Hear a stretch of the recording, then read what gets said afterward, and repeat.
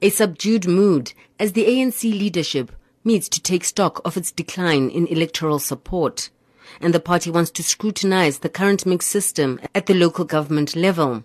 A mixed system is used, which is a combination of the winner-takes-all in the wards and partyless proportional representation, adopted to give smaller parties a chance to participate in municipal councils. Both are used for final calculation of seat allocation. But the ANC is now taking issue with the system. Privately, some leaders expected to do better in some municipalities as they were winning the wards, but found themselves trailing with the PR votes.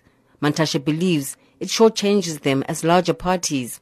It becomes clearer when you begin to see a phenomenon of areas where there is a big majority of wards won by a particular party, but on the PR, it changes the whole outcome. Actually, there are municipalities where it is even bigger than the 60% of Nelson Mandela. And we're saying there should be something wrong with the formula when it is actually 50% wards and 50% PR. But the percentage PR becomes a determinant in the overall. For the first time since 1994, the governing party has fallen to an all-time low, down 8% from the last election. It has failed to get an outright majority in the country's strategic municipalities of Johannesburg, Tshwane, Ekurhuleni and Nelson Mandela Bay, and in 27 municipalities across the country. In the Cape Metro, its performance declined even further. Mantashe admits supporters used last week's poll to send the party a message. Actually, I thank those who didn't vote for the ANC and say we are hearing the message. And therefore, the essence of the meeting is to say, how do we interpret that message? How, as I said, we arrest the decline, we turn the situation around. You can only do that if you go back to the people. Because on elections, it is the people who are the final arbiter. So we're going to have a program of going out there, talking to the people, talking to the sectors, and hear them out again.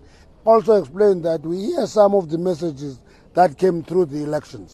The party now finds itself forced to negotiate with even traditional political foes to stay in power.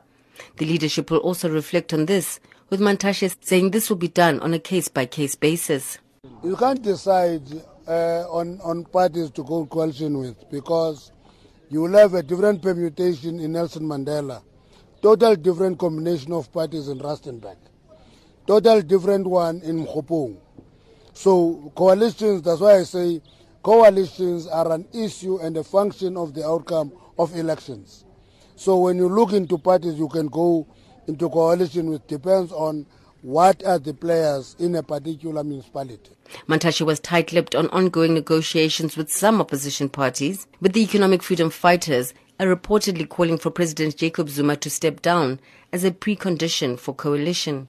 I will never go to any party and put a condition that remove your leader. I will not do that. Okay. If it is done to us, it's an issue that we must deal with in the negotiations. It doesn't set an agenda for the ANC in NEC. Mantashe declined to respond to struggle veteran Frank Chikane's assertions that he tried to warn Luthuli House of the impending loss of support in the poll, to no avail.